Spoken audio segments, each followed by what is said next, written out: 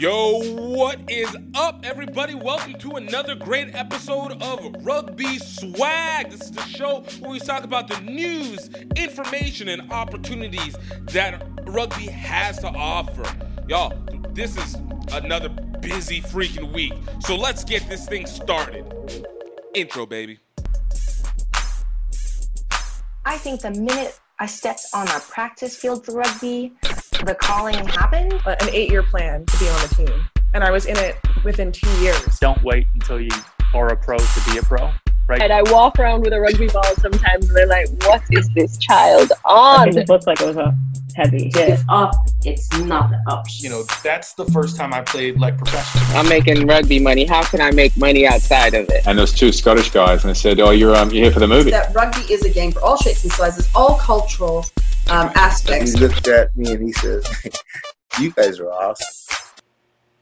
I'm so happy to have you guys here today. It's another great episode, another new week. Lots of stuff happening through. Of course, y'all, like it's from tackle height stuff again, Netflix up in the news, new alliances.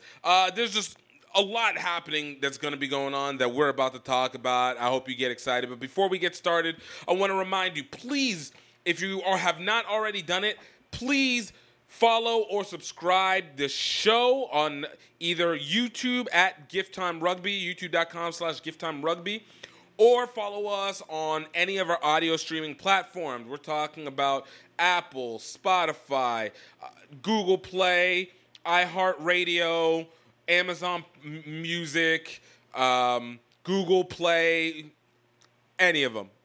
Please, absolutely, because for every follow, we get to increase our reach. With every reach, we get to increase opportunity. And, of course, we want to be able to continue to have this discussion more and more. Also, if you guys can, please like the video or comment in Apple. Definitely want to be able to hear from you. Always love the conversations that happen in the descriptions. If you haven't joined into the conversation, you're missing out. We got great insights that keep me on task and as well make sure that we just are able to have the back and forth. I genuinely love it. Genuinely love it. From the Facebook page, on Instagram, Facebook at Gift Time Rugby, Instagram at Rugby Swag Show, on YouTube, as I said before, youtube.com/GiftTimeRugby. Great conversations, man. At TikTok, of course, even just as well. Great conversations in these as well. So many questions, and we got hot topics going all the way around. So please, I ask, please continue to do that. Thank you all so much for doing it so far, and let's get started with our first stories. Kicking it right off, I want to jump into a story that we talked about last week. Of course, every story gets some bit of an update, and for me, it was a little bit of a correction, and then there was a little bit of an update that goes to it as well. And so that story is on the story about the tackle height. Now, last week I said, hey, I wasn't sure about how I felt about the tackle height. I kind of thought I saw it from both ways in player welfare. And I had known that it was supposed to impact the layers of the game, especially from a global standpoint. But I think I had made much more of a mention as if it was going to affect the pro and international game. And the reality is it's affecting the community game. Thank you for the corrections in the comments on that one. And but this was one that they updated this story as well, because after we had dropped that story, there was a conversation about the fact that the RFU had gone ahead and ratified the ruling with 278 clubs, allegedly. And it just more fire caught on from there. Well, recently, it looks like the RFU was like, hey, maybe we didn't look at this the right way, because they hit us with an apology saying, hey, we didn't realize it was going to be so contentious like that. Like, who was the 278 clubs that you talked to if you didn't realize it was going to be contentious?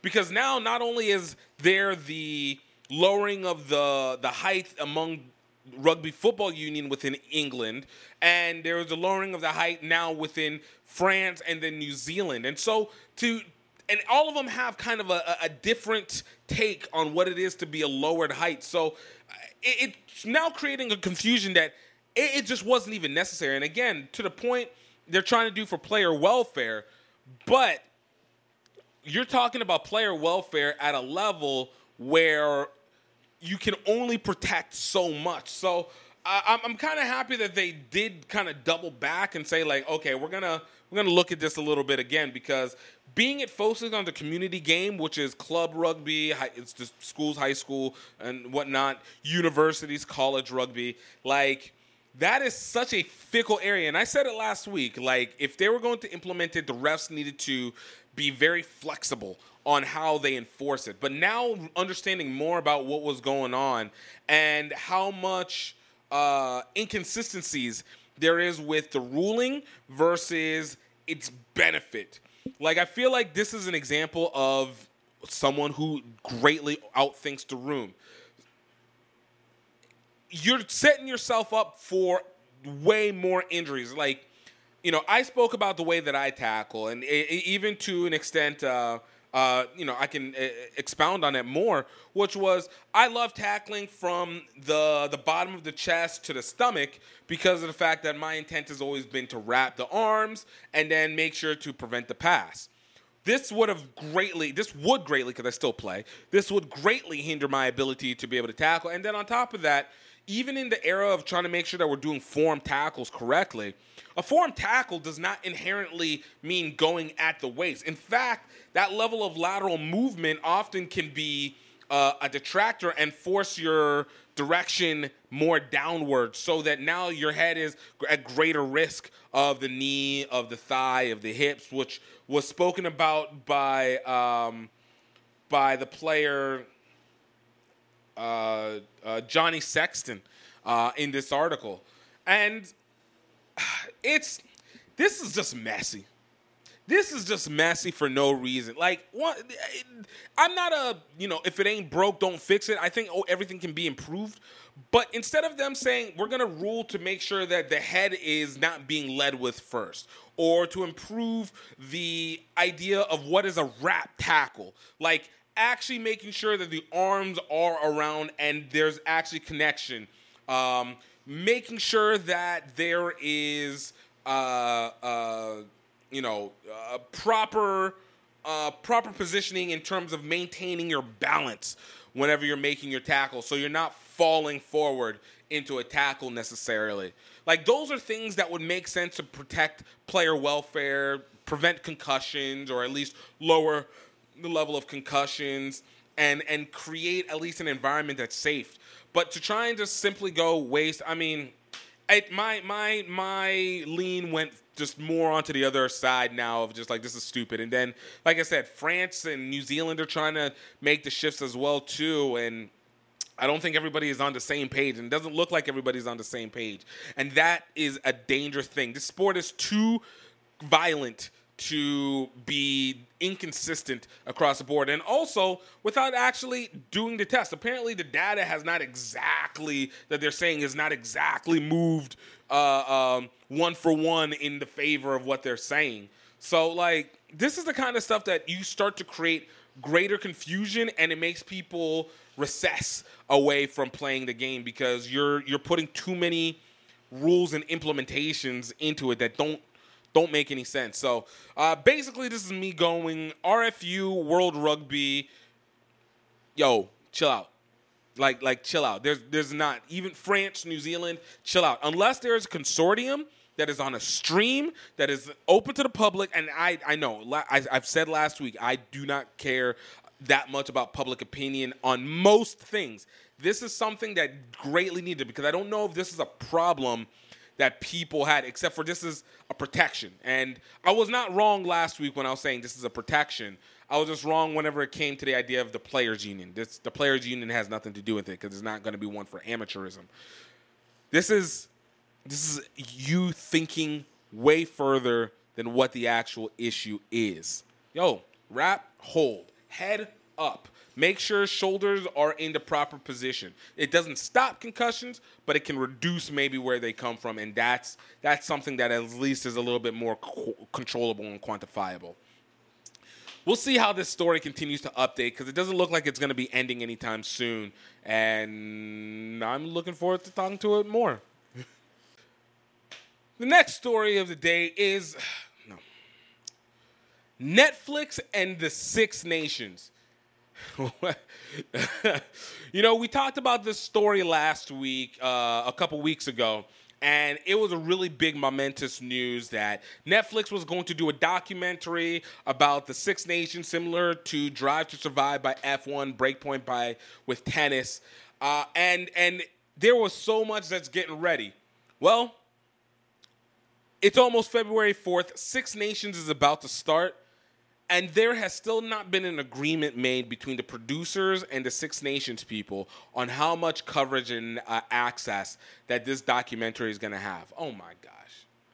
Oh, my God. Look, I completely understand the concept of getting things done in the last minute, in the final hour, at the absolute breaking point.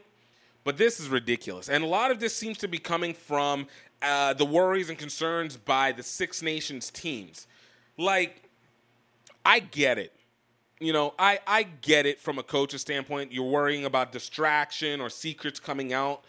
But let's be honest, all right? Rugby is not a complex game. On average, you're going to be running relatively the same. This is contact sports. This is sports in general.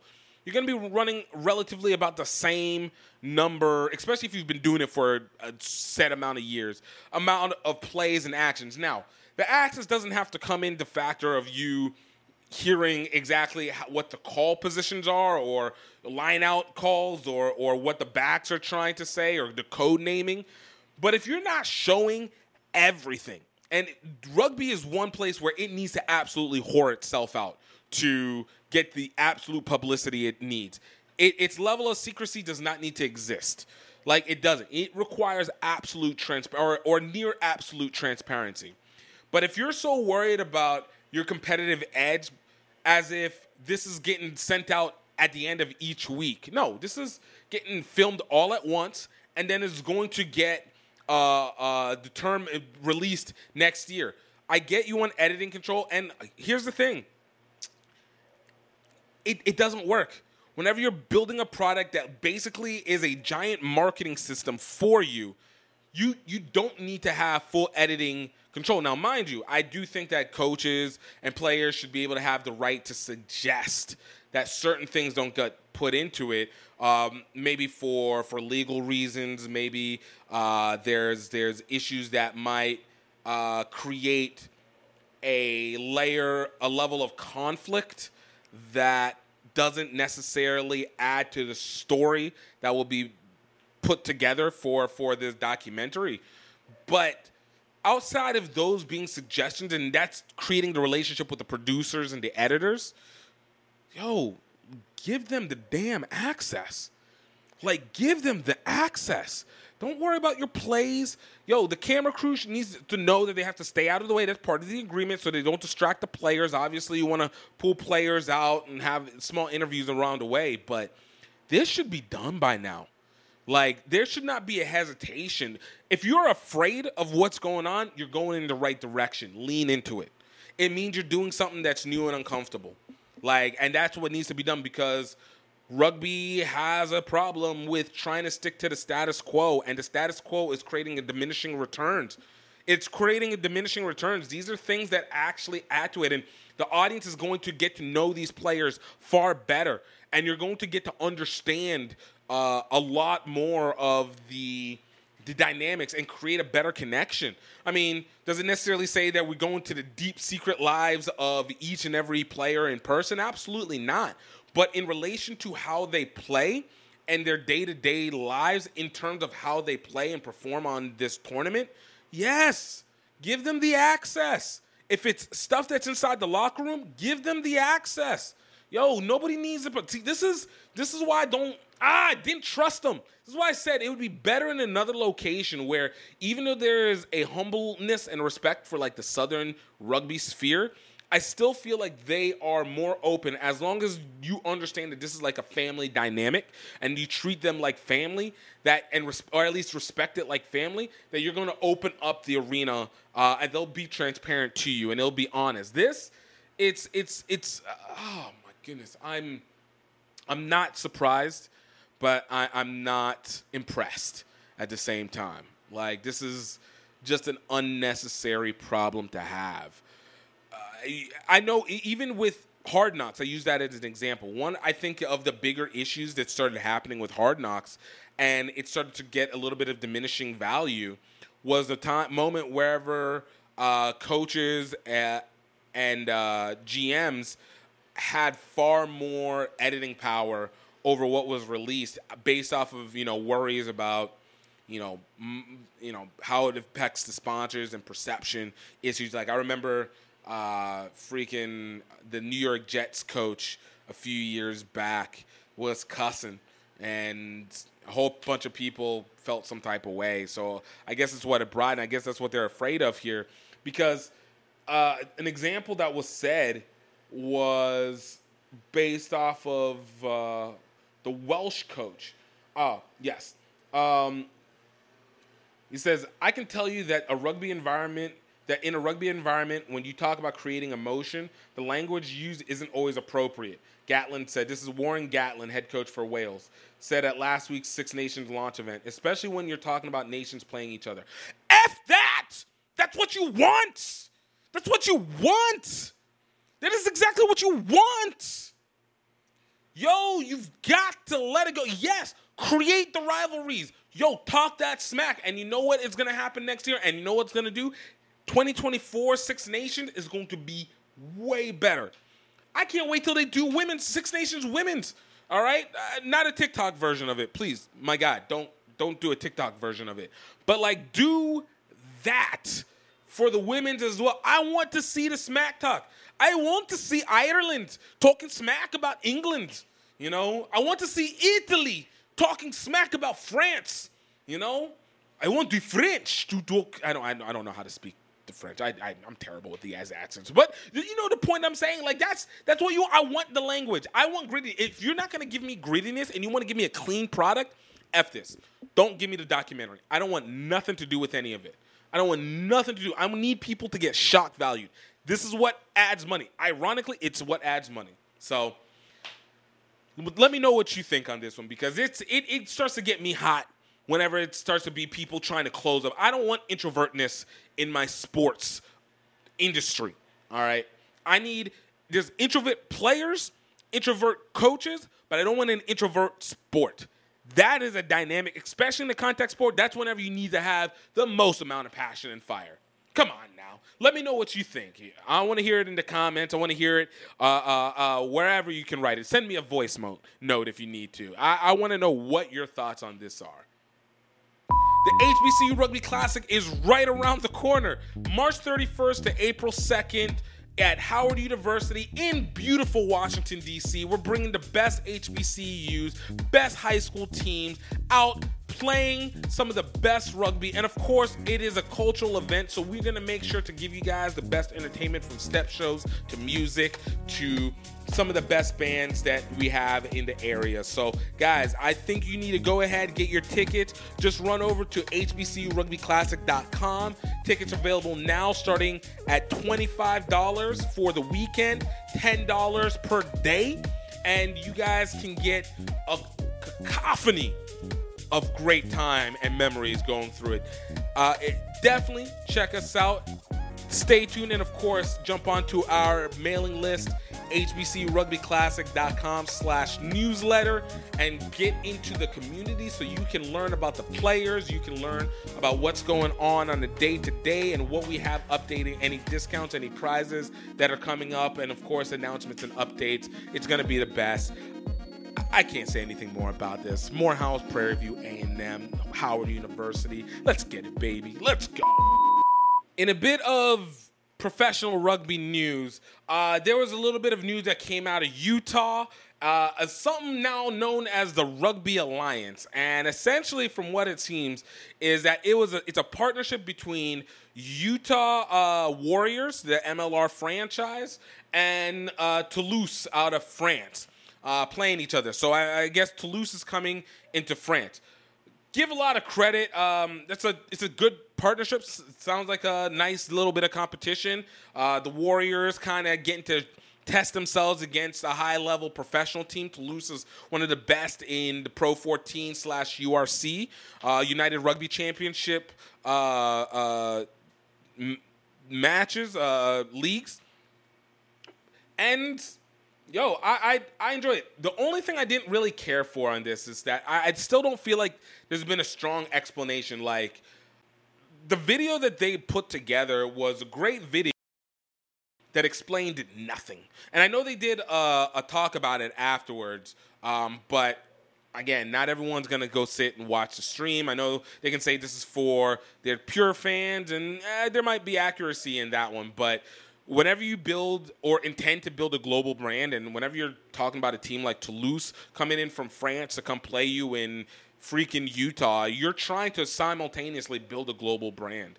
Outside of it being a partnership of two professional teams, I don't know exactly what it is that I'm supposed to take from this. Is it just to be able to know that, they're dynamic? I mean, it's not like Utah is the previous champion and, we now have Toulouse, who we get to see maybe like Pro 14 versus MLR champions or past champions, bash it out. There's not that. So I don't know exactly what the story is that they're trying to go and what they're going to sell it on. Because if it's just selling it on the game, like, again, the super diehards can make sense. I don't even know if the French side would even care that much because of the fact that I don't know if there's that much respect for, I don't know. I know there's not. There's not that much respect for USA Rugby, or even more so with MLR Rugby.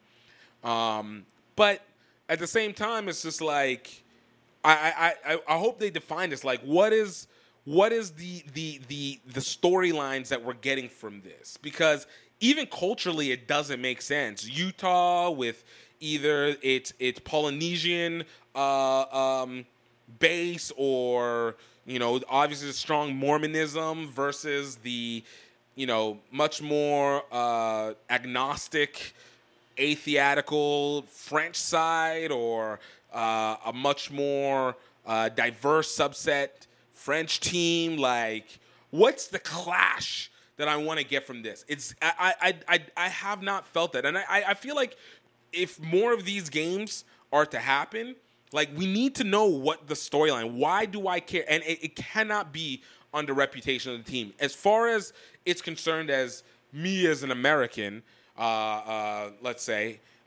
there's not a story, and we're going to talk about this a little bit later on another bit of article. But it's just, I'm not feeling it. I just was like, great, congrats, they're going to come over and play. Like, feels like, are they going to bring their first team, or is this going to be, like another situation whenever the Barbarians came over and played against USA Rugby? Like, it just was, like, it wasn't really a great story. Like, it was just like, okay, like, and then they whooped us.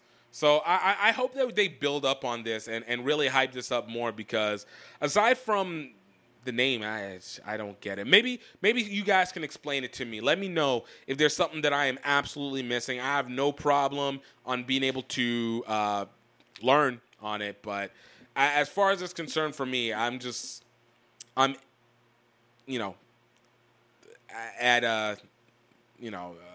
apathetic to it.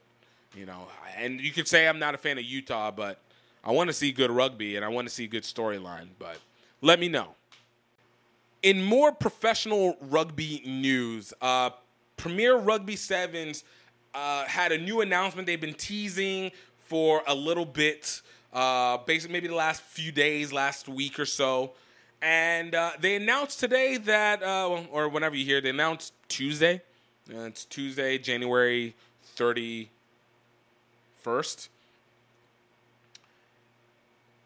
The next rugby team for Premier Rugby Sevens is going to be coming out of Pittsburgh, Pennsylvania. The new team, the Pittsburgh Steel Toes, has now been announced. Look, I talked about this last week. You know how I feel about PR7's names and what they mean. But I'm going to be perfectly honest with you.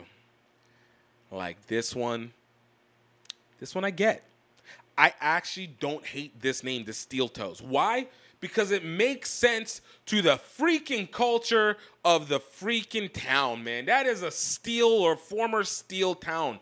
You got Pittsburgh Steelers. You got, Pittsburgh Pirates. But you really got the Pittsburgh Steelers. Like, the Steel Toes, it's a crazy name, but I feel intimidation out of it. This isn't the Golden State Retrievers, like, oh God, or the Loonies, or the Woodbacks. I don't know if the Woodbacks is one. I forgot the names because I always do. But like Pittsburgh Steel Toes, that's legit. It works with the culture. It sounds like something like I can crush you with these steel toes. Like, I feel like you're about to go put a pounding on somebody with it. And, I love the fact that they're continuing to expand and build and develop. Like, more teams, or at least maybe up to maybe 12 teams, is really good for PR7s and creates these elements of franchise. Again, the business model for PR7s, work in progress, but I enjoy what they are trying to do. Again, the more they stay away from these novelty-ass, mascot names, the better. Stick in the direction of the Steel Toes. Like San Jose, I don't know nothing about San Jose, actually, so I can't even be like, you guys should be San Jose Bay Area or something like I don't know enough about it. But, like, for some of these locations where they are training out of, like, do something that makes sure it connects with the community. Make it make sense. Make it make sense and make it feel like it's something that the people can get behind, because we're in a contact sport. This isn't baseball. This isn't basketball. It's not the Washington Generals versus the Harlem Globetrotters. It's not Savannah Bananas or some mess like that. We're trying to create serious teams with fun atmospheres, with intentional objectives. Just do it. It works. It works. So shout out to them. I have no idea who's supposed to be the owner. The article, DJ Coyle, Doug. Shout out to Doug for dropping this, or at least being the first one that I saw drop it. That man goes hard. You can see the stuff on DJ Coyle. But this is one where it's just like, yeah. Let's kick this thing off the right bloody way. Not headliners, the New York locals. God, I hate the names. But yes, kick this off the right way.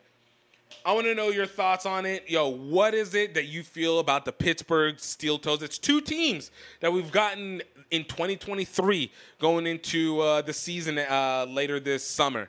So I want to know, am I the only one that hates the names and I can appreciate the Steel Toes, or are you guys all about this? I'm here to listen. I'm here to listen, baby. Welcome back. Look. There's moments where I can feel a lot of passion for my rugby, and there's moments where I have to concur to a sentiment. But sometimes those moments don't cross. Sometimes they do. In this situation, it kind of crossed, and this was a situation that happened maybe about a week ago. Hey everybody, this is just the Break Train sending out a personal little video diary to all you people out there. where I am going to document me riding most of the way between Singapore and Tokyo for the 2019 Rugby World Cup. I needed help, and it came from Louisiana. We in Singapore, baby! Gift from Gift Time Rugby USA is a extroverted tour de force. But what unites us is a hunger for adventure. Off to KL, Kuala Lumpur. Gift, where are we? We're in Vietnam! Morning, Vietnam! Mount Fuji, baby! Our love of Asian rugby culture. 1, 2, 3, center!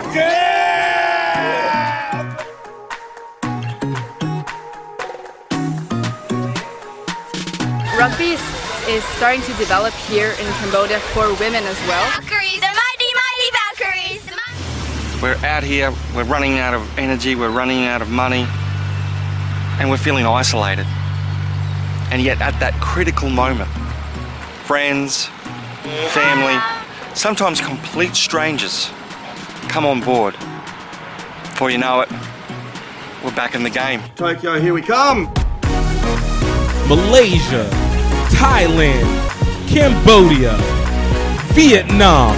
Watch the full adventure at crugby.vhx.tv. That's C like SEE rugby.vhx.tv. Bill Burr talked about rugby this past week. And if you don't know who Bill Burr is a legendary comedian, actor. I mean, in my opinion, I think he's a top 10, top 15 comedian all time. I'm talking about within the Dave Chappelle's, the Chris Rock's, the Fees, you take away some of the stuff, the Cosbys, Bill Burr. There's so many. There's a bunch. This isn't the podcast for comedians, but we know basically who a lot of them are. But Bill Burr was talking about the World Cup, and he was talking about how the U.S. sucks at soccer because we don't care, but if we had our best athletes, involved in soccer, we'd be dominant. I think it's a sentiment that has been pretty well talked about over and over again, that, if we got like the NFL guys going through, we'd absolutely do some damage. And I don't think there's anything wrong with that argument.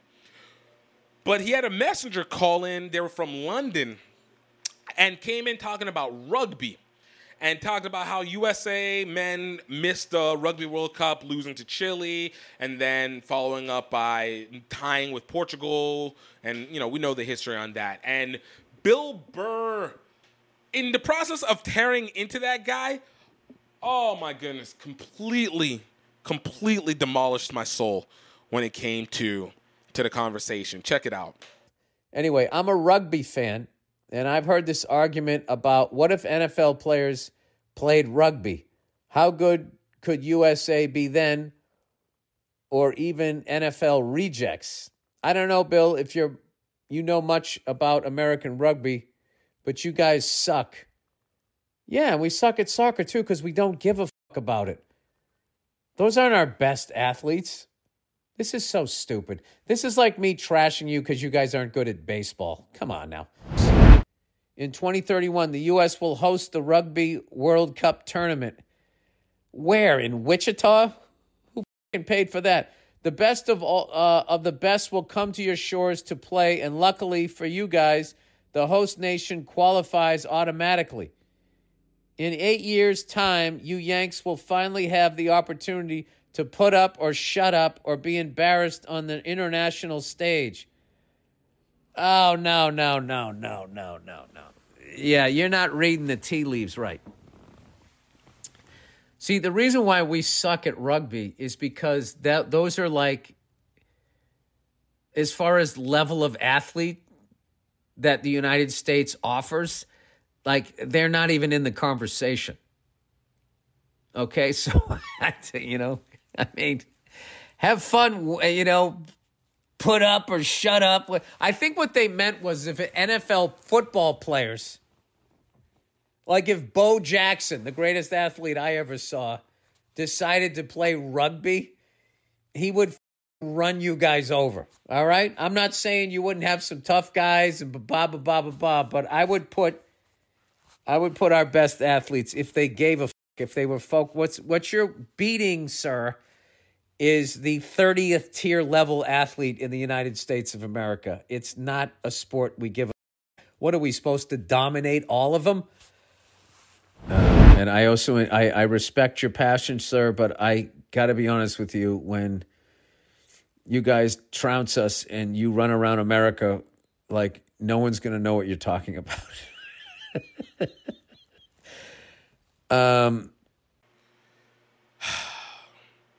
Yeah. And look, as much as it's like rough what Bill Burr was saying, there's truth in it. There's truth. Like, we don't, as a nation, care. We don't, We have our community and we have a passion for it. But I make kind of the argument sometimes, I don't think we lack care. I just don't think we care sometimes enough. Or I think we've been so frustrated that it just has stopped us from being able to think further than the moment. In the comments, I mean,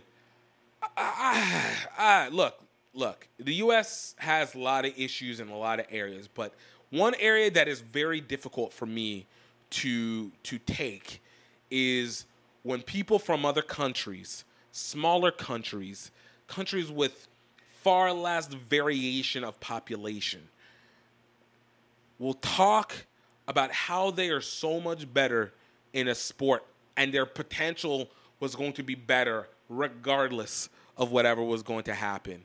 That their potential than the U.S. All right, I'm gonna stand in this moment. This is where my level stops. This is my intensity. Sometimes I do feel that because we've been so beaten down as a U.S. rugby community, that we're starting to allow some of the conversation from overseas to actually become true, where they can talk about how they're just good because they're good and pay attention and not because of the best athletes. And as a result, we don't actively try and go after them because, there's so many obstacles in the way. I don't get down with that. I don't get down with it. When I read the Bill Burr stuff burned my soul. And that one, it invigorated me because there is one part where it's like, by 2031, I want us to be on the highest level. And by the time we get to 2033, really, let's be honest, by 2028, I want the U.S. rugby to be a fire. There should be a fire starting for U.S. rugby by 2028, whenever the Olympics are in Los Angeles, all right? But by 2031, that kindling should be up and running. And by 2033, when the women go, this should be a full-on blaze. And I think that we talk so much about all the issues that go on in USA Rugby that we don't even try to break barriers anymore. Like, our whole thing is rebelling. You're gonna let some English dude? You're gonna let some English dude talk to you? You're going to let some English dude talk to you about your athletes? You're going to let a person, look, no offense, look, all y'all good people, cousins, love, blah, blah, blah, blah, blah, but y'all come competition. I'll be damned if I'm going to let somebody from New Zealand or from Australia or from any other country going to talk to the U.S., a U.S. citizen about sports. Our 300 million people, and you think out of 8 million, 16 million people, the basic size of one of our cities has more quality athletes than we do? Oh, you've got to be kidding me. And of course, they have right now the right to be able to talk because they've been beating our butts for so long. Beating our butts. But no, this is one of those moments where it's just like, okay, so what are we going to do about it? Oh, we don't pay like the NFL. Okay, so how do you get to that point? How do you get to, oh, man, there's this and this barrier. Oh, USA Rugby is broke. Oh, we need to do youth rugby. Then go do it. Find the money. Oh, my God. This got me hyped angry. Hyped angry. This is my competitive. If you can't play on the field, play off. Like, play off the field. Like, if you don't know how to get your audience invigorated, I don't care how many sports are here. F them sports. Yo, once again, we got pickleball that's trying to pop up. People trying to be like, oh, is this a spectator sport? They got $1 million prize pool for their competition coming up. You're going to tell me that pickleball can get better attention than rugby? Man, you've got to get out of here with that. I love the fact that there is a very few amount of people who are trying to, not that there's not people who are not trying to work in rugby. There's a difference between working. There's plenty of passionate people in the U.S. who actively are working. But I'm not talking about working. This is not something that's just a work. This is that few base that is required to create fires for it. Like, I mean, we are disruptors. Rugby has to be a disruptor, or else it just proves the point of what Bill Burr says.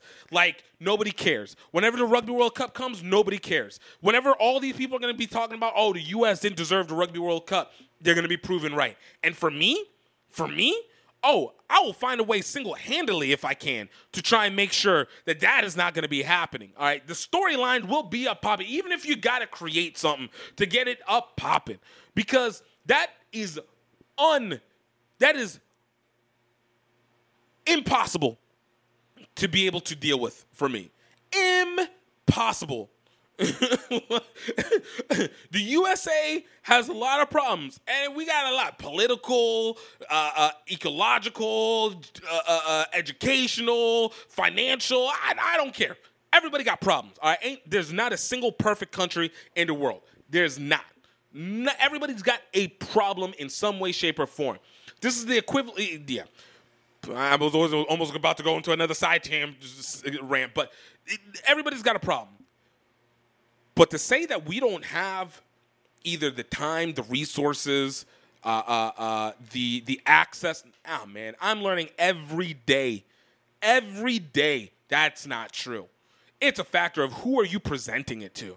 Like, how much effort is it going to be? Who wants to dedicate to this fire? I mean, really dedicate to bring the fire. Again, it's not for everybody. I'm not saying that everybody who's doing it or working on it does not try. And we know that people don't do volunteering well. Like, we're asking so much from people. But my goodness, we need this fire. And look, I know a few people who are bringing that fire. From the HBCU side, from the media side, conference side, community side. I know people who want to bring that fire and trying to, but it's putting all these skill sets together. And this isn't a what can we define the problem? What can we define as the problem? It doesn't matter what the problem is. All that matters is the solution, and it doesn't even matter what the solution. All that matters is the execution of doing that. And I continue reading these. I read these comments from other people just to be able to make sure I don't ever forget why I'm doing what I'm doing, because beating some other countries' butts feeds my soul. And I'm talking about tier 1, quote, countries like South Africa, France, England, New Zealand, Tonga, Samoa, Fiji, in their respective formats. But they don't talk as much. But really, England, obviously, top. Ireland, I want these systems demolished. And so to do whatever is necessary to bring the right people into the front and get whatever resources is down by bringing whatever people need to be able to see this. Oh, we're going to get this done. Because I can't in my lifetime be able to sit and live another day of having to hear this kind of smack talk. I can eat it with soccer. I don't give a crap about soccer, I'm going to be honest. I mean, we're doing our stuff and yada, yada, MLS, yada, blah, blah, blah, blah, blah. But, I don't give a crap about soccer. But when it comes to rugby, when it comes to contact sports, all right, the U.S. is a contact nation. It's a contact nation, all right? Like, it's why we do team contact. It's why football doesn't exist anywhere else. Because it does exist. I'm being, superfluous, but it exists. But it's not to the level, because not everybody wants to deal with contact. We a contact country, all right? If we're gonna have all this intercountry trauma, we got to be able to take it out on some people, all right? Body to body, not in other ways, body to body. And so for me, we can't handle it. So I'm Bill Burr said what he did. Unfortunately, it was to burn somebody who needed to be burned, and we ended up being the casualty of it. But I am excitedly ready to prove him wrong and then prove everybody else wrong within that same concept, man. I hope that you guys are getting burned fire like that, because I can't, some of these comments like this. Eben Etzbeth would use Bo Jackson as his fluffer, and Jackson would have F all to say about it. I can't do this. Nah, bro. I can't do this. This is not David and Goliath that's happening. This is the freaking Cartman and literally everybody else. All these other countries are Cartman to me. And all we need to do is just bop, back in the mouth. But we got to actually do what's needed to be done for that. All right? And that's not in just putting systems, but I mean in the mentality. That just got me heated. Let me know what you guys think, man. Let's get to commercial. Before I let you guys get back to it, I want you guys to go check out rugbyoutletmall.com.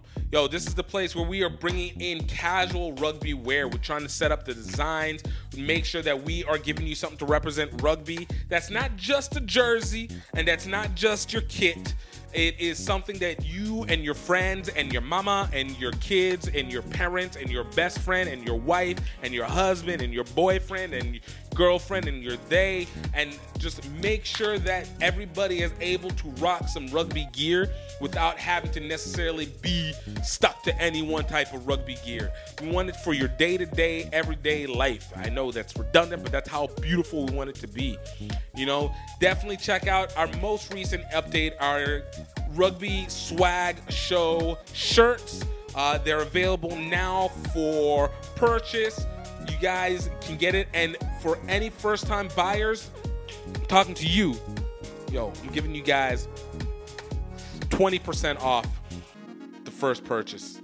Take as many as you want, 20% off the first purchase. And of course, if you guys get on the newsletter, you guys are going to see more coupons and discounts that come along with that as well too.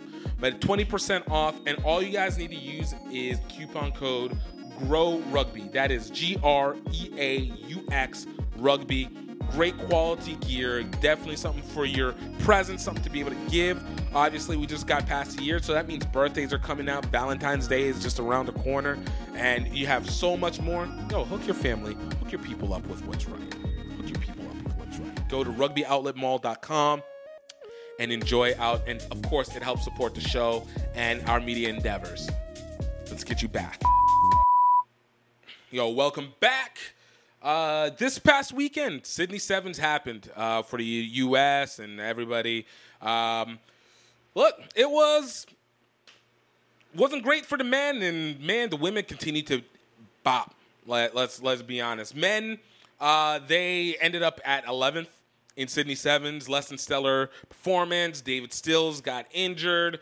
I mean, look, it happened. I think it's hard going back-to-backs, jumping from New Zealand over to Australia, to travel over. Sometimes that's where the jib cuts. The U.S. men are technically, at this point, seventh place overall in the HSBC rankings. Women, continuing to actually kill it. They were at third place this year. They finished in third place at Sydney Sevens. They are technically they're third place in the HSBC overall rankings, but they're technically tied for points with Australia. So I'm saying they're tied for second. All right, 66 and 66, they're tied for second. All right, so kudos New Zealand, obviously the runaway number one. I mean, there's not much to add on to it. It was good. It's good to see them. Good to see the consistency. Like I said, the women are really, really vying for that top 3 spot for the Olympics, but really, I think they're really going to be aiming for that gold level. I'm very interested to see what's going to happen whenever the UK has to all come together and Wales adds back into with England and Scotland, because that was also really a game changer for UK women in the 2020-2021 Olympics. But I only wanted to mention it because, I talked about Hamilton Sevens last time. Next up, we got LA 7, so home round, February 25th. We got a full year build up, give these cats a lot of rest. It's going to be good. I just wanted to mention it. I don't have a really deep analysis on it. It's kind of, everybody's killing it. Nia Tapper's been great at the homie. Nia Tapper's been great at captain. What's there to say? What's there to say? They just continue improving. Even in the losses, you see the improvement. Everybody's just bouncing back and forth. As long as the women stay in the top 4, automatic bid for the Olympics. I hope the men really take it up for LA 7s and then Vancouver. These are basically hometown stuff. Take advantage. Let's burn it up and then, close it all out with Singapore and, with Singapore in them. It's going to be good as the year goes on. Also, kind of continuing, shout out to Navy women.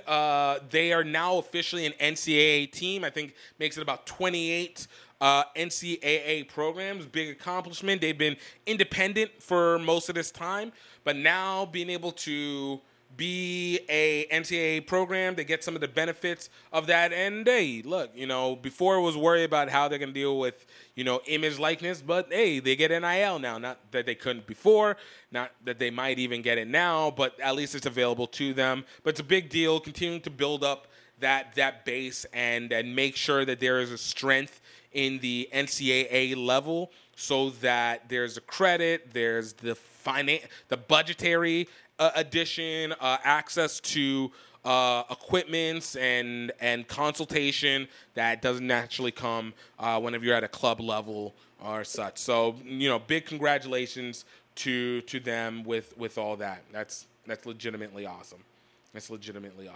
So, as always, I got some beautiful rugby marketing tips for you. Of course, the reason I always do this is just because I want to make sure that we have ideas and that we're looking past our own obstacles. Almost sometimes I know whenever we're trying to work and create and do things to develop for rugby, we can get kind of caught up in overthinking and or feeling like we just don't have the resources or the capabilities or the knowledge to do it. And, like I said, it's something that I have learned, and I know for me, if I want to be the person that I wish I had as I was continuing to do this and build up.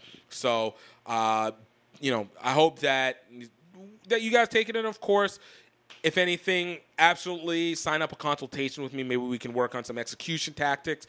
And, I always love being able to help where it can be. And then, let's see what we can build because, as you know, I have a fire to want to make sure that we are kicking some serious butt when it comes down to the nitty-gritty. I don't want it in 30 years again to be like, well, I'm 66 years old and we're still hoping to build the youth.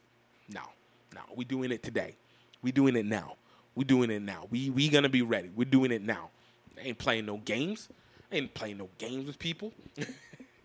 But today's rugby marketing tips is what you absolutely need whenever you are doing your rugby marketing. What do you absolutely need? This is for your event. This is for your organization. This is for your club. This is for you as an individual, and really trying to make sure you're connecting over with these, businesses and companies. Like this is who you really need to be able to get after. But you have to make sure you have these to be able to push this stuff out and find your audience. So the first thing that I say that you need for your rugby marketing is you need to know your objective. And what that means, it's not just, hey, we're trying to build a tournament where we can bring teams together and we can grow the game. That's not an objective. It's not your objective. Your objective is, what is the purpose for this event? For example, Midnight Sevens in Atlanta, all right? The purpose is a social tournament that is utilizing nighttime and actually amplifying nighttime rugby as a unique pool for people who often play days. Of course, creating social events scenario, but that play in the daytime that don't get the benefit of nighttime rugby. Like, that's it. Another one, in Nashville, pitch a tent. What's the purpose of pitch a tent? Pitch a tent is rugby campout. We want to create the element of a festival format without the music and the festival being rugby. But it is a festival format for rugby. It's not playing rugby outside. It's not playing rugby obscurely. Well, kind of, yes. But it is what the feeling of a festival is, like a Coachella or Nash Bash or whatever, but for rugby. Perfect. It doesn't always have to be complicated, but it has to have a purpose greater than just playing. There's something that attaches greater than just playing. We talked last week, create culture, not games. Number 2 is your audience. I think this is one that if you look up anything when it comes to marketing, this always comes up. Who's your audience? What's your audience? Who do you talk to? Blah, blah, blah. And it's exactly what that is. Like, who are you making this competition for? For example, for me, the HBCU Rugby Classic is built for propagating HBCUs and creating an attachment for fans. Creating something that's memorable for fans, not for players. Players get a residual memory because of the fact they're playing with people who are within the HBCU environment, playing around other black people, knowing that it's an environment where people like them are getting a chance to enjoy themselves, black and brown people, sometimes white people that are there, but understand like that environment is that and having that comfortable environment. But the objective, the audience that's for it are HBCU fans and fans of entertainment rugby. Like that's who I'm trying to draw in with what I try and do. I want newbies coming in. I want families coming in. This is where we aim towards, all right? I want students coming in. I want to set the seeds where that 5-year-old kid is like, oh man, every year we went to this. Get it? So know who it is that you're speaking to. That's basically it.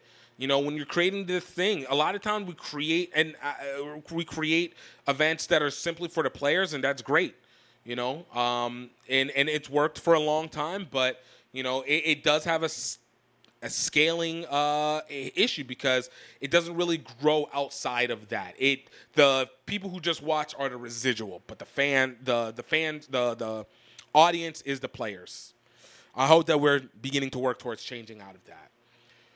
Number 3, whenever you're doing your rugby marketing, you need to know how to increase your reach. This is one that I've taken for granted. A lot of times, obviously, social media has made it so much easier to reach out to people. It is obviously a massive audience or a massive ceiling of an audience that we have, and it allows us to be able to post stuff, and the potential of it increasing goes. But it's not enough. It's not enough. And in the past, I used to be very bearish against collaborations with big streamers. I've said it before. I always used to get annoyed. Why are they putting stuff on ESPN? Why are they putting stuff on NBC? Why are they putting stuff on CBS?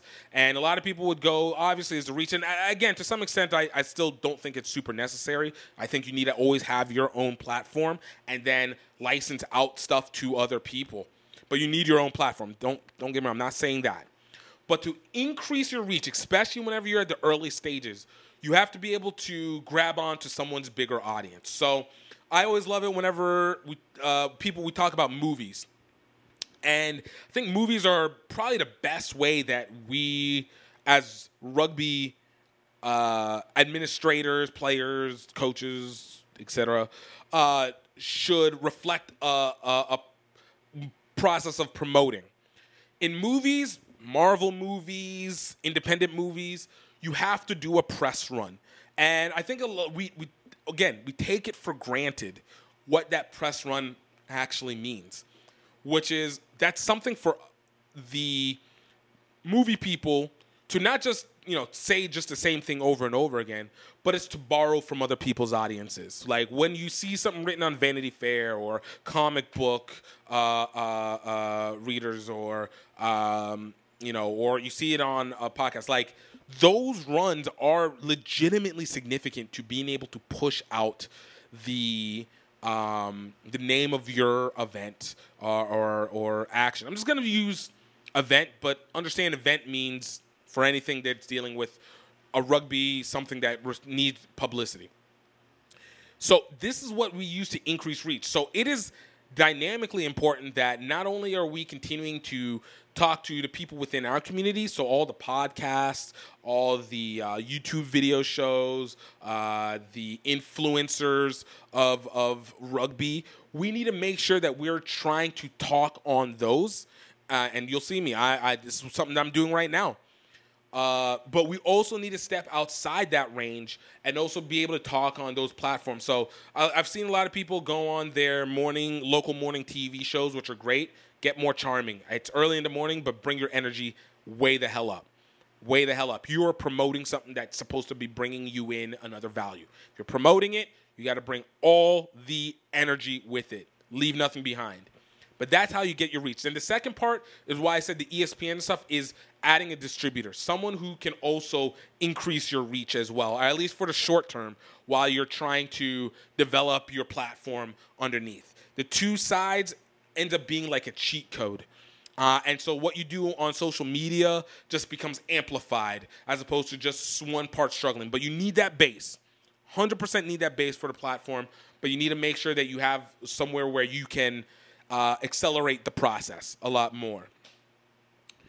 Number 4, what is your story? Now, this is a little bit different than the objective. The objective is what is the purpose of what you're creating? What is the purpose of your rugby something or other? As a player, what is your purpose? Your story is how you're telling it. All right?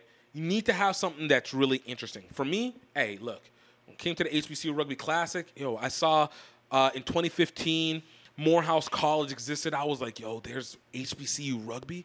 Then I found out that Prairie View A&M existed, and I was like, I'm in the state that's right in between them. We need to bring this together because HBCUs are a legitimate component of American culture. And for us to create an American game of rugby, or American style of rugby, we need HBCUs to be a part of it. And so we want to be able to use this to add the dynamic of what we do on the grander scale. And you tell that. That's my story.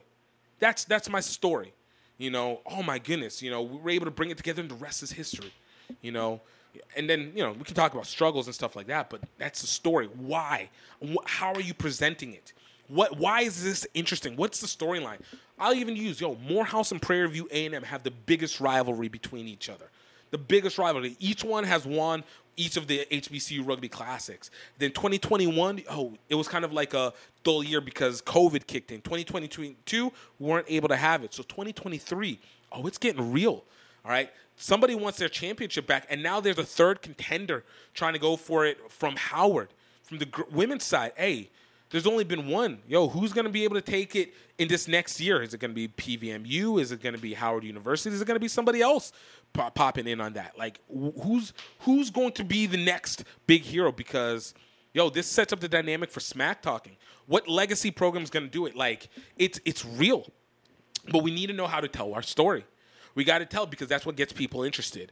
That's what makes it impactful. I talked about this with Toulouse and the Rugby Alliance in Utah. It's great that you have two rugby programs going at each other, but why? What is the purpose for them to go at each other? I want to know. I need to know what's happening so that I can be drawn into it and I can engage into it. And now I have stakes inside the game. And you want to make sure that your audience has stakes inside this game. And if they don't have stakes, then they're not going to really connect. Yeah, yay for the love of rugby, but it's like charity. Charity only works until somebody gets tired. Nah. And number 5, last one. Be entertaining as hell. I mean, this is one part that I think is grotesquely missing from rugby. U.S. rugby, world rugby, doesn't matter. You've got to be entertaining, not just on the field. You got to be entertaining off the field. This goes back to the story. This goes back to a lot of components.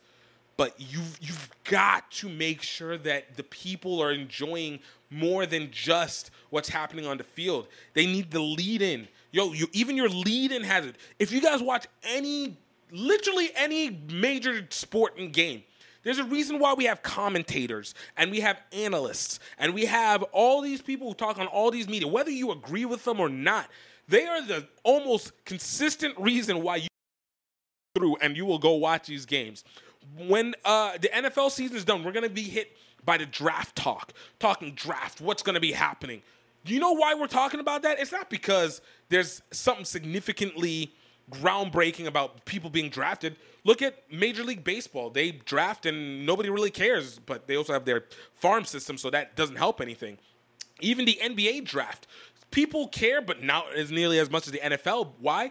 Because we feel that the change of one person in that can be dynamic and additional change to what our teams can do. And why do we believe that? Because we've talked so much about how good they are. We've seen it. Now we have other people analyzing it. We see this, and we have other people analyzing it. You need to have the build-up and go into for what you're going to be doing into your event. Like, it needs to build up into it, and it needs to be fun. It needs to be exciting. It needs to be consistent. Okay, you want to say we don't have time? Hey, find the time. Nobody can do this all for you. Find it. Find it. What is it you need? If you need something, you got to ask. If you ask something, then you got to say, hey, can I do this? And if it's something that you can or can't do it, how do I make it happen? But that's the only way that you're able to get these things done. Be entertaining. Like, this stuff is... It's game changing, but it's so simple and so obvious. But if we continue we put these barriers on ourselves, whether it's the tradition and value of rugby or whatever. But no, this is where we actually end up needing to go. So once again, going back on it. Number 1, what's your objective? Number 2, who is your audience? Number 3, how are you getting out to that audience? How are you distributing it out? Number 4, why? How are you telling this story? What is the story? All right. And number 5, be entertaining. Be enigmatic. Be charismatic. Be crazy. Be happy. Be local. Be angry. Be something. But show an emotion that goes along with more than just being cool. Hey, it's cool. And even in the coolness, you got to be cool in the right way. If you're going to do it, that cool still has to resonate with people. Shout out Joe Burrow. It's like, that's the way it is. That's the way it is. So I hope you guys are able to take something from these rugby marketing tips for today. Please let me know what you feel on them. If there's anything you feel to add on to it, absolutely send it up in the comments. Hit me up on social media, and love to hear from you. Yo, I want to talk to you about the company Green Geeks, one of our sponsors for this show. And let me tell you, I am a huge fan of Green Geeks. I built all my website platforms off of Green Geeks. And what is Green Geeks? It's one of the best hosting servers in the world, easily. It's eco-friendly, it's cost-effective, it is consistent, and it just gives you access to everything. A lot of people go to things like Squarespace or Wix to be able to do their hosting, utilize maybe even GoDaddy hosting, but all of them are always limited. I've looked at the pricing of them, and I don't feel like they give you the same flexibility that Green Geeks has actually personally given to me. With Green Geeks, it uses the platform WordPress, which is a standard website development platform, and in this era, where we need to absolutely not be reliant solely on social media to be able to hold our information. We know the algorithms change all the time, but it also is important that we have a destination that is our own home to go to. But even with Green Geeks, they not only help you with being able to build up the website, give you a process to get the website. You can make as many emails as you want. You can become far more search engine optimized. And you are able to create things from econ stores to just information to whatever you need to under the WordPress. And you get it almost as a WordPress premium and not just a basic WordPress plan. So you have access to thousands of templates and thousands of plugins to be able to make sure that you have the best website to be able to promote for what you need to do. And the best way that you can get for your first year at $2.95 per month to have all of that. All you need to do is go to our link, greengeeks.com/track/gift time, and you will get basically 80% off your first year of hosting on the website, on the server. If you have not been able to create a website or the consistency or be able to develop, maybe even work as other businesses, whether it's an agency, whether it's for other industries, just utilize Green Geeks. They'll help you, and their customer service is bar none. They've helped me so many times in issues that I've had with the website, things that didn't go through. They helped walk me through it perfectly, and I have nothing to complain. Definitely check out greengeeks.com/track/gift time, or hit the link in the description and start your first steps or your second steps into getting control on your own website and your own information, and not being a slave to the tech companies like Facebook and TikTok and Instagram and all that. Own your home. Get it today. And for the last thing, you know what this is. Welcome to Rugby Movie Reviews. All right. Today, we're going to be reviewing the movie Blood and Glory. Do you tell your colonel these are men, not animals? And I will defend it with the last drop of blood in my veins.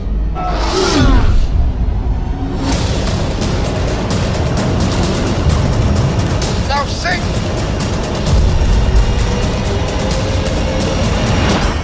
I need to see him! Sebastian! Suddenly you'll wake up and you realize where you are. And you realize you've lost your country. And you'll understand the Boer nation has been exterminated. And then you will know that we've won. Now, how do I describe Blood and Glory? Let me tell you what happens when you take you take Braveheart from Scotland, you take The Longest Yard from the US, and you take a Wild West, Hatfield and McCoy kind of feel, maybe not Hatfield and McCoy, but Wild West feel, and bring it into South Africa and smash it all together and make it about rugby. And you got Blood and Glory. Yo, this movie is a 2016 South African movie that's about the Boer War #2, or also known as the South African War. This was the war between the Boers, I said the Boers, the Boers and the English in the battle for positioning and ownership of South Africa. This was a huge one, very massive. I'm not going to lie, I was a little torn on this one. So, sometimes you get these feelings where it's like Gone with the Wind in some instances, but I was like, you know what, I'm open-minded with this. Let me just enjoy this. And this movie, my goodness, this was dramatic. This was dramatic. Look, I'll say this. We all make fun of the English, all right, in sports. Hey, if you're a soccer fan, you're for anybody but the English. If you're a rugby fan, you're for anybody but the English. But my goodness, when they say they made the English into monsters, like these, Britain was monsters in the eyes. And, I get it. Look, one, history is written by the winners. And two, whenever you were technically the ones being attacked, of course you're going to portray them otherwise. But the British were horrible in this. And, of course, this is led by the Boer hero, Willem Markel. And, Willem Markel is this big, massive guy. He's apparently the Boers were farmers in South Africa. So bear with me. I learned a little bit of history as well because I know Afrikaners, but I basically know South Africa as apartheid and then outside of apartheid. So this was kind of interesting news. But Boers were Dutch farmers who resided in South Africa and obviously were fighting against the British, who had ownership of South Africa for the longest before the Dutch, the Boers, Afrikaans, took over and basically booted them out over the course of 2 wars. The period of time that it takes place is 1901, which I think 1902 is when the Boer War II ended, a.k.a. South African War. This place takes place in 1901, and Willem Markel is a farmer soldier. He's out fighting, and apparently the British had this like scorched earth strategy where they killed everything. I think it's something very similar to what happened in the U.S. Civil War with the Union over the South. And they would go and just basically destroy everything. And Willem Markel's family got captured. His farm completely burned down, and ultimately his wife died. But this man tries to go and rescue his family. He has a son and his wife, and goes to try and rescue him from an internment camp because, you know, this isn't an official war according to the British, so they have to, you know, move with proper address. And he goes to try and escape them from the internment camp, finds out that his wife died, and while he's getting shot at, a lady had been holding on to his son, and he gets his son and is trying to escape and gets shot in the back, falls forward, accidentally kills his son. And it sets up the motivation for the rest of the movie from that point on. And if it was this serious most of the time, but if it had not been so much like a parody at some points in the movie, I feel like some of these emotional moments would have hit harder. But this movie feels like a parody at some times. The primary villain in this, who's basically the equivalent of the warden from The Longest Yard, if you haven't gotten to see that, I'd say check that out, is an Australian guy named Colonel Swanel. All right? So I want to also make this another emphasis. South Africans good, the Boers, all right? The British are bad, but, you know, are like nice bad. Like, they're the evil that are benevolently evil. And then the Australian is the bloodthirsty, like, evil for no reason. If you've seen Avatar and the Colonel from the Avatar, that's Colonel Swanel in the same character. Actually, I think that guy might also be Australian, too. But it's basically, like, the same thing. Like, even how he enters in, like, this dude comes in acting all nice and just stabs a dude. Like, yo, why are you this way? What's happening? And then, like, the people who are the so William Markel gets captured, his son died, his wife's died, and they get sent to a internment camp on another island. This island is run by 2 English people. One is named Catherine Sterndale, and the other one is Governor Sterndale. I don't remember his name. Doesn't matter.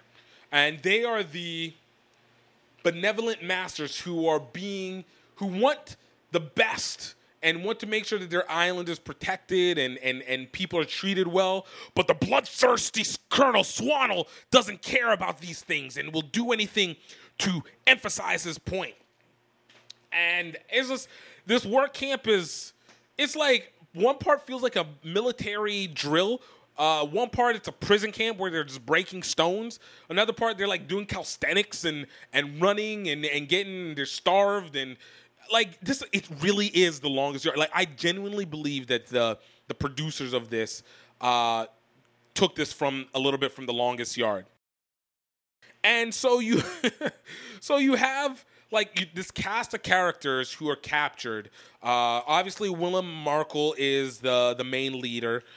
You have the Irishman, whose name is Finn, who almost plays Burt Reynolds' character in the 2005 Longest Yard, and then I forgot who it was for the 1960s one. But basically, like the snarky coach who happens to see some guys playing rugby on the internment camp at a different camp on the island, randomly, and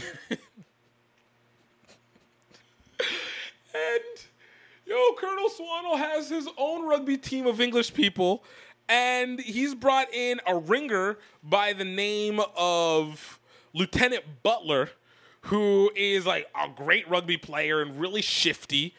And you have another Burr whose name is Daniel, who has played rugby against Lieutenant Butler in the past, but now that they're at war, it's been captured, and he's like, hey, I'm never gonna play rugby again because I thought the British were men, but they're monsters. The reluctant person, and it goes from there. You have a guy named Spies, who is a dude who can get anything. This part I didn't even really understand. I was like, aren't you in an internment camp?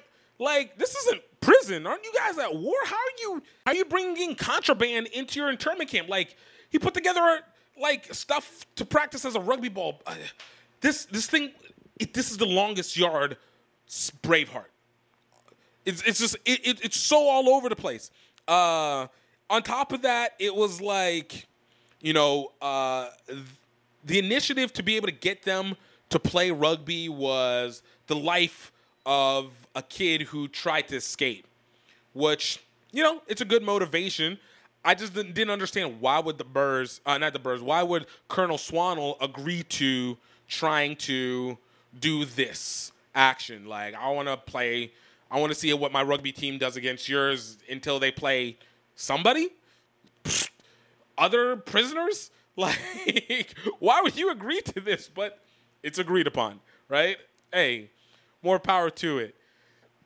But this movie it goes into so much typical sports movie tropes that don't make sense for the period that it's in. They even have, again, Catherine Sterndale, the daughter of the governor of the island, she doesn't really have a point except for to be the woman who, she's almost like a Karen. Like, her purpose is to try and teach hopeful words to the Burst, prisoners. And then she gets mad that Willem Merkel doesn't care about wanting to listen to her.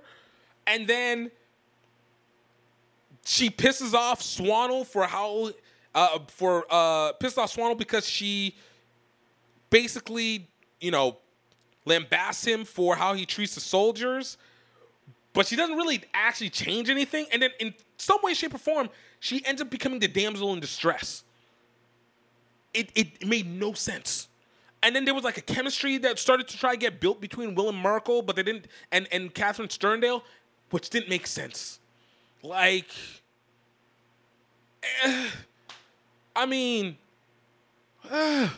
why? This doesn't make sense to this time period, yo. I was just like, what?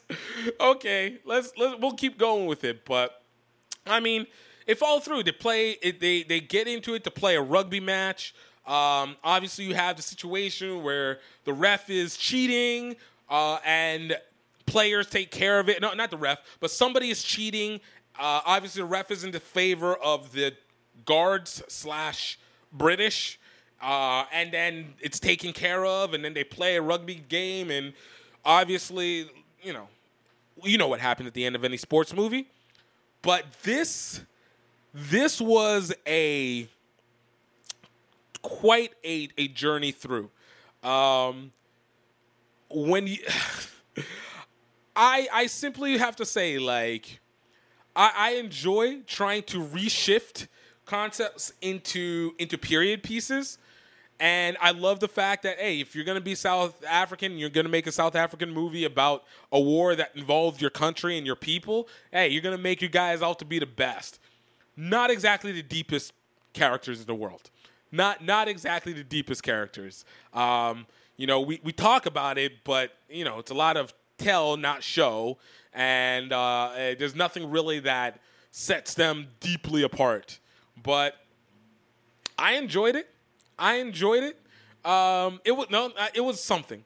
It was definitely something. I liked it, but it was predictable as heck. And I was like, I could feel like if this was like a better, no, I'm not gonna say it was like Psy. Psy is a complete hilarity altogether, but this one was. This is definitely a take on history. I give this movie a 6 out of 10. I love the fact that we basically, like I said, stole Gladiator, Braveheart, and The Longest Yard, threw them in together, made it about rugby, and made it a movie set in an actual time period.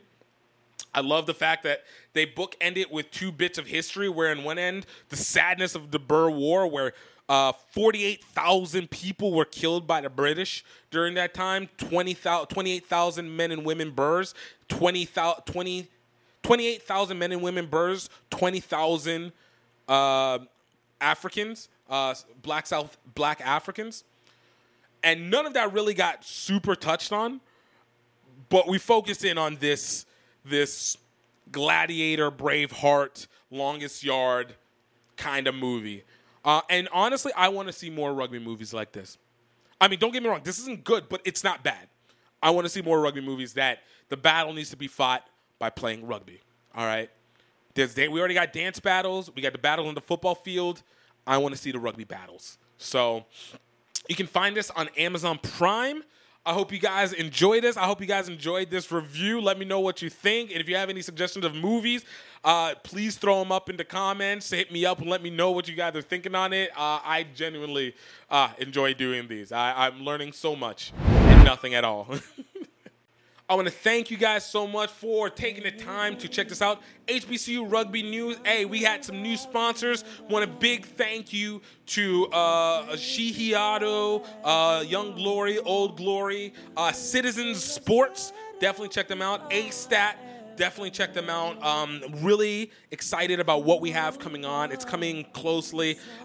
Please go take a look at your tickets. Over the course of this next month, we're going to be getting more HBCU highlights and spotlights on players and actions that are happening in HBCU rugby. So on top of what we've done with the interviews, obviously kind of build into it more, maybe comprise it into something that's a little easier to understand. So I want to thank you guys. Definitely check out some of our other episodes.